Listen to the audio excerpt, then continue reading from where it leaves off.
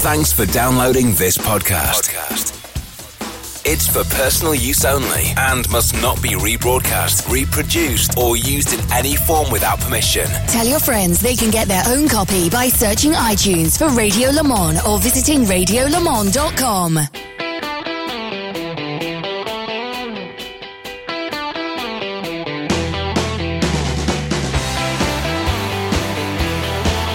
Hello everybody and welcome to another Real World Road Test on the Radio Show Limited network of channels. I'm John Hindhaugh. If I look out across the bay from where I am, I can see the skyscrapers of Sydney and just about make out that very recognisable outline of the Sydney Harbour Bridge. The car that is the subject of our test today is a new variant of a car that we've tried in the past, and it's joining the ranks of SUVs with sporting pretensions, particularly in the styling. In front of me now, in a rather fetching dark grey, called graphite grey in Porsche speak, is the new Porsche Cayenne S Coupé. Real World Road Tests.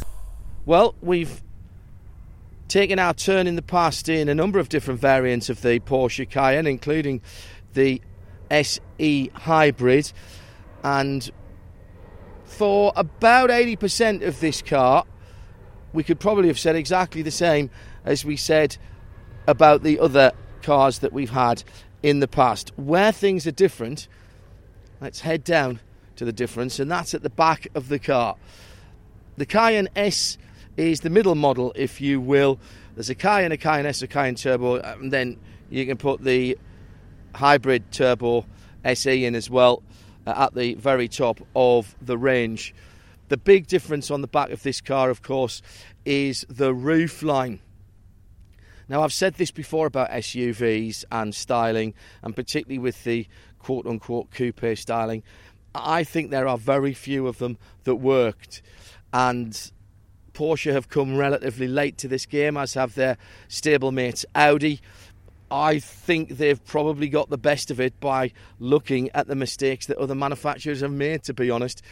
The Q8 is, for me, one of the most handsome SUVs there is, and I will say exactly the same about this new Cayenne S. Whether it's particularly colour sensitive, I'm not sure, but I really do like it in this dark grey metallic with a beautiful silver and blue metallic fleck in it. In terms of the actual rear end of the car, it's not just the fact that the rear window is at a different height. The whole rear hatch has been redesigned, and the rear bumper as well.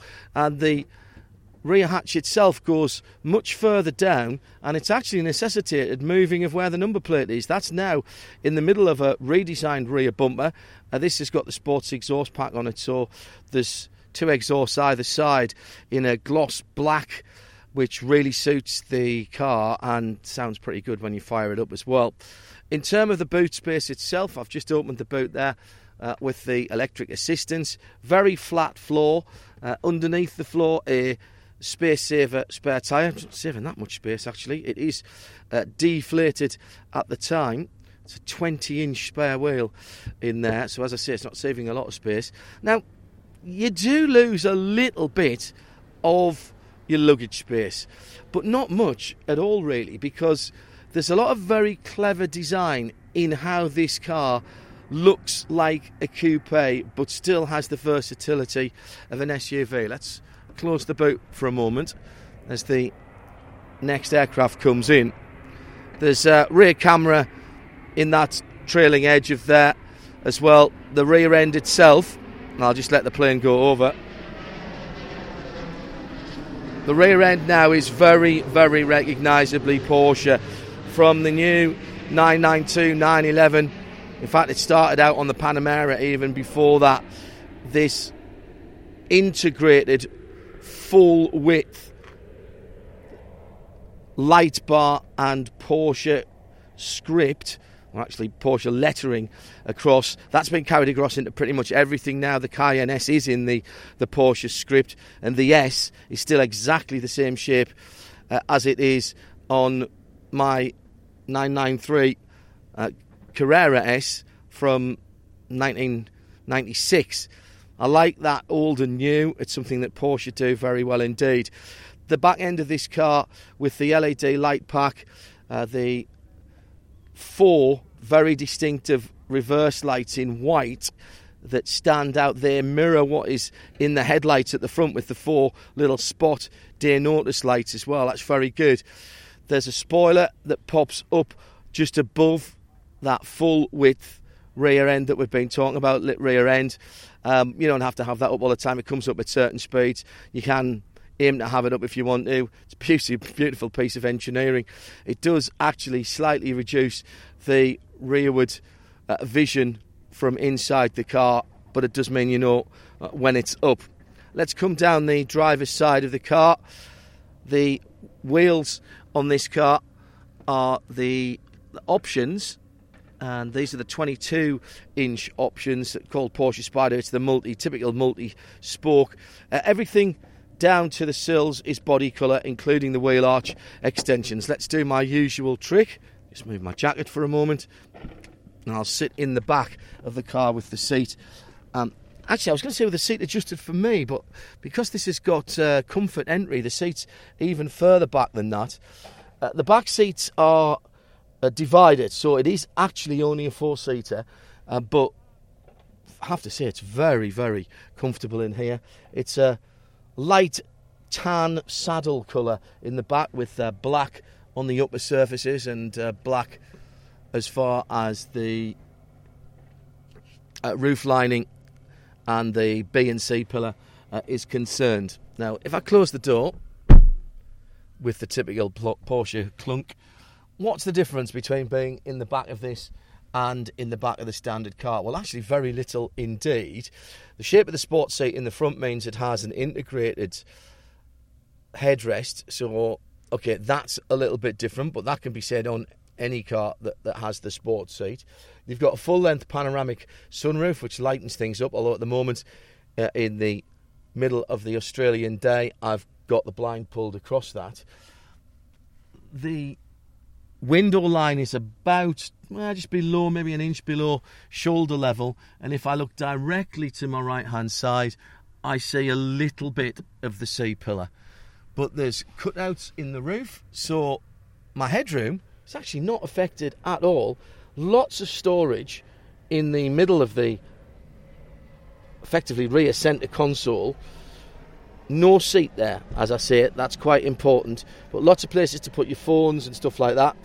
2 charging points at the back, but warning, they are USB-Cs, not full-side USB, which sort of caught me out a little bit. There's 2 more in the front as well. A couple of cup holders, and of course you can fold the centre armrest stroke cup holder up and down. I really like the combination of the tan and the black inside this car. Little bit of piano black, high gloss black to just lighten it up and give a different texture, and polished aluminium on the door handles themselves. Bose speakers in the back and the front. Lots of LED lighting if you want to do some reading in the back, etc., etc. Before I get in the front, let's go around the rest of the car, actually. Because, as I said, it's pretty much identical to the cars that we've tested in the past, although it's updated for 2020 with the slightly new look to the headlamps, the projector beams and the LED kit on there as well. The front end of the Cayenne has evolved over its life, and now to me is a much better and more Porsche-like representation on this big and still relatively high car, let's be honest. So 3 grills across the front, number plate in the middle, Porsche crest in the middle of the bonnet, 2 nice big headlamp units, then a couple of additional air intakes underneath. Not perhaps quite as aggressive as, say, the Q8 that I tested last year, which is a similar concept and philosophy of car. I think this is relatively understated. Now, whether or not the windscreen has a slightly steeper rake and therefore that affects how you perceive the side profile of this Porsche Cayenne S Coupé, I think you'd have to put two cars side by side to find out. But what is very clever is how the designers have used the gloss black pack and the window surrounds to trick your eye. And it's not pillarless glass here, so you do have door and window surrounds to trick your eye. So the rear window actually comes down at a steeper curve, a more pronounced curve towards the arrowhead back side window, than the roof does. And so the roof bar gets progressively broader, and then this beautiful three-piece spoiler, part of which is actually on what is a very pronounced curved roof from the edges to the middle. It's really clever what they've done with it, and with the big glass panoramic sunroof, that's all gloss black as well. So actually, from some angles, and if I just bend down a little bit, you actually can't see that bulbous roof that sits up to give you that headroom inside the back, and it makes the car look even lower at the back. Very, very clever indeed. The rest of the car, well, it's all Porsche. This has got the multi-adjustable sports seats in it, and again, everything comes together very nicely when you sit in it. If I just pull myself up a little bit and turn the entertainment off, then I settle into my chosen driving position. The multiple screens light up. This is like any other Porsche with lots of gloss black until you turn the pretend key. There's not a start button here. There's still something that sticks out that looks like a key, but the key actually is still in my pocket. I really like this quartzite grey colour outside and the way that they've done a little bit of contrast inside. Not many changes in terms of how the instrumentation, the steering wheel, the centre console works, and really, why would you bother? Because Porsche have got that right over the years. It's still the big analog rev counter in the front. Everything else around that is TFT screens and customisable. Same can be said for the huge touchscreen in the middle. This one's got the Sport Chrono dial in the middle as well, which, if I'm honest, I never really know what to do with. Now, I did mention about rearwards vision. It's not like looking out of a post box by any stretch of the imagination, but even in a relatively svelte rear view mirror in terms of its glass area, there's a lot of black bars top and bottom. We've really gone into 16:9 or 14:9 anamorphic if you're a film fan. And when that rear spoiler comes up underneath the rear window, it just takes another half an inch or maybe an inch and a half out of that as well. But with that said, I still think this is a good car in terms of its all-round visibility. Things have changed massively in cars down through the years, particularly with how thick the A-pillars are here. But I haven't really noticed any massive blind spots. Okay, I'm a motorcyclist, so I do look over right and left shoulders when I'm moving around, particularly in areas I'm not familiar with. And the big door mirrors, well, they cover pretty much all of the side of the car and a bit more.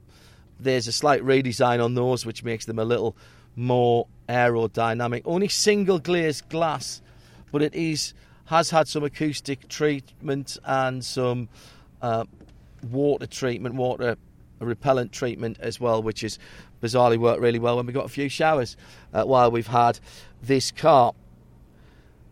So it's a new body style. Does that mean that much difference? Well, it might do to some people, and it might sway them into this type of car from either a saloon or an estate. I guess the problem for Porsche, is they've got cars that you might think are competition for this, and I think particularly of the Panamera Sport Turismo, which is effectively their estate car, which does very much of the same thing and has actually quite a bit more storage space. But what it doesn't have is the raised driving position. The driving, by the way, is ultimately customizable with 2 different sport suspension settings, various different ride height settings, plus the off-road settings as well. And yes, this does have off-road capability because the short overhangs front and rear mean that you can have relatively good, what's called in the off-roading trade, attack and departure angles, approach and departure angles, and there's a wading depth listed as well. I suspect that most of these cars will never see that. At the heart, underneath the bonnet, is an updated version of the 3-litre, now 2.9 V6 petrol engine. This one tuned by Porsche for a, I would think, more than adequate 440 horsepower and well over 500 newton meters of torque. The extras can easily push the prices up, of course, on these cars. One of the things that this car has got is the sports exhaust, which is, I think, absolutely worth it.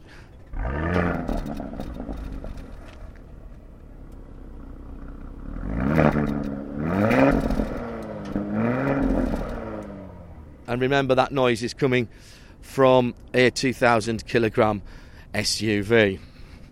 Right, so the Porsche Cayenne S. It looks good. How's it drive? Let's find out.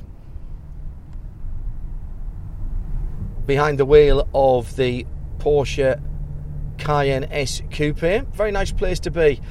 Not much more to say than has already been said about sitting behind the wheel of any Porsche, to be honest. The steering wheel could come from a 911 or one of the other models. The tactile nature of all the controls are exactly as you would expect from a Porsche, and in fact exactly as we have experienced in Porsches down through the years and with other versions of the Cayenne and the Macan, the SUV range. So in terms of what this coupe brings to the party, that is all very much 4 or 5 feet behind us. However, what does bear saying is that once again, and if we just flex the right toe for a moment and let the 8-speed gearbox do its thing to move up another 20 kilometres as the speed limit increases here, the Porsche engine people and the Porsche chassis control people, I refuse to call them something as dismissive as suspension engineers, because this is 2,000 kilograms of car that behaves as if it's probably a half to 3/4 of that weight. It feels incredibly well balanced on the road. The individual settings allows you to pick your chassis ride height, how stiff your suspension is, how the engine and gearbox respond, and the sports exhaust. So I've got engine and gearbox on auto, the steering is on dynamic, the suspension is as low as it can go, and the shock absorber settings is as hard as it can go. And even with these tiny little sidewalls on the 22-inch wheels and tyre combination, the ride is firm, yes, but never unsettling, not jiggly. It just feels poised. And for a car of this size and this height and this weight, that's an extraordinary feat that Porsche have pulled off. And here's another thing that might surprise you as well. This 2.9 V6 engine, a peach by the way, and once again the balance between finding the power without losing the low down torque has been achieved. That virtuous triangle seems to apply when people say, oh, you can only have 2 out of 3. You can have power, you can have power at the top end, you can have torque at the bottom end of it, you can have fuel economy. Doesn't apply apparently to the VAG brands. Bentley have used some of the 4-litre twin turbo V8 engines and got amazing fuel economy with cylinder cut technology. Audi, of course, are well known for what they can do, and Porsche have definitely not been left behind with this engine. Sounds great when you put it under load. It's got really good torque at the bottom end, so that when you drive the car in manual mode just by slipping the gear, selector over to the left-hand side and then using the paddles all the time. It doesn't want to shift down too much. You can let the car roll on. And, of course, this has got the coast facility as well, the sailing facility, I like to call it, so that when you're in a gear, if you pull back the right-hand shift lever and it won't change up another gear, or even if you're in 8th, so there is no more gear to shift up to, what it does is sort of disconnects the engine from the gearbox and the revs drop down to just under 1,000 revs and you're effectively coasting. And it's an extraordinary thing, and just watch your fuel consumption improve.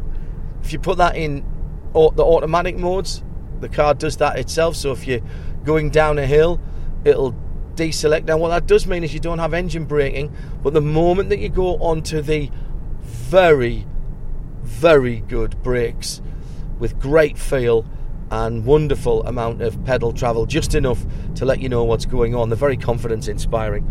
And the moment you go onto that pedal, the car says, I see, he's trying to shift down, he's trying to slow down, let's just give him a little bit of a help, drops down the gears for you as well. Now if you're in the manual mode, you can sort of get around that so that you can just dab the brakes a couple of times and it won't shift down as early, which you pay your money, you take your choice, or in this case you slot the shift leader across and you take your choice. What do I think is decent fuel economy? Well, cruising around Sydney up to Bathurst, in and out of the track a few times, and then back round Sydney. We've done somewhere near, let me just cycle through the display here and I'll tell you exactly. We'll have done 650 kilometres in this car, and the average is a shade under 30 miles to the UK gallon. Work that out in litres per 100 kilometres travelled if you really must, but I can never make that mental jump between those two, if I'm brutally honest. The car feels just as at home on the city streets, and for a big car it doesn't drive big. You can see the edges of it. Manoeuvring it is pretty easy, as it does on the open roads. Alright, only 110 kilometres an hour top speed limit here on the roads that we've tried in Australia, but that's getting on for 70 miles an hour. UK speed limit is that as well. It's a very well put together machine, of course it is. It's a Porsche, and so it brings, in point of fact, just another choice if you're looking at a Porsche, and particularly a Porsche SUV. I know there are people who like the ideas of SUVs but think they look a bit bluff, a bit square, a bit, dare I say it, utilitarian, although I'm not sure you could level that description at any of the Porsche SUVs. Well, if you want something a little more svelte, a little more stylish, a little more sporty looking, then this is the car for you. The Porsche Cayenne S Coupe 2.9 petrol V6. It is another string to the bow of Porsche, another arrow in a very full quiver. They really are turning out cars that have a distinct Porsche personality but appeal to the biggest possible audience. And after all, isn't that what means if they are selling these cars, whether you like them or not? I know there's some people who still slightly balk at a Porsche SUV, but if Porsche are selling these cars and selling them at the volume that they are, that means that the 911s and the Caymans and the Boxsters can still be produced. And ultimately, that can't be a bad thing, can it? Particularly when the Porsche Cayman S Coupe is as good as this is.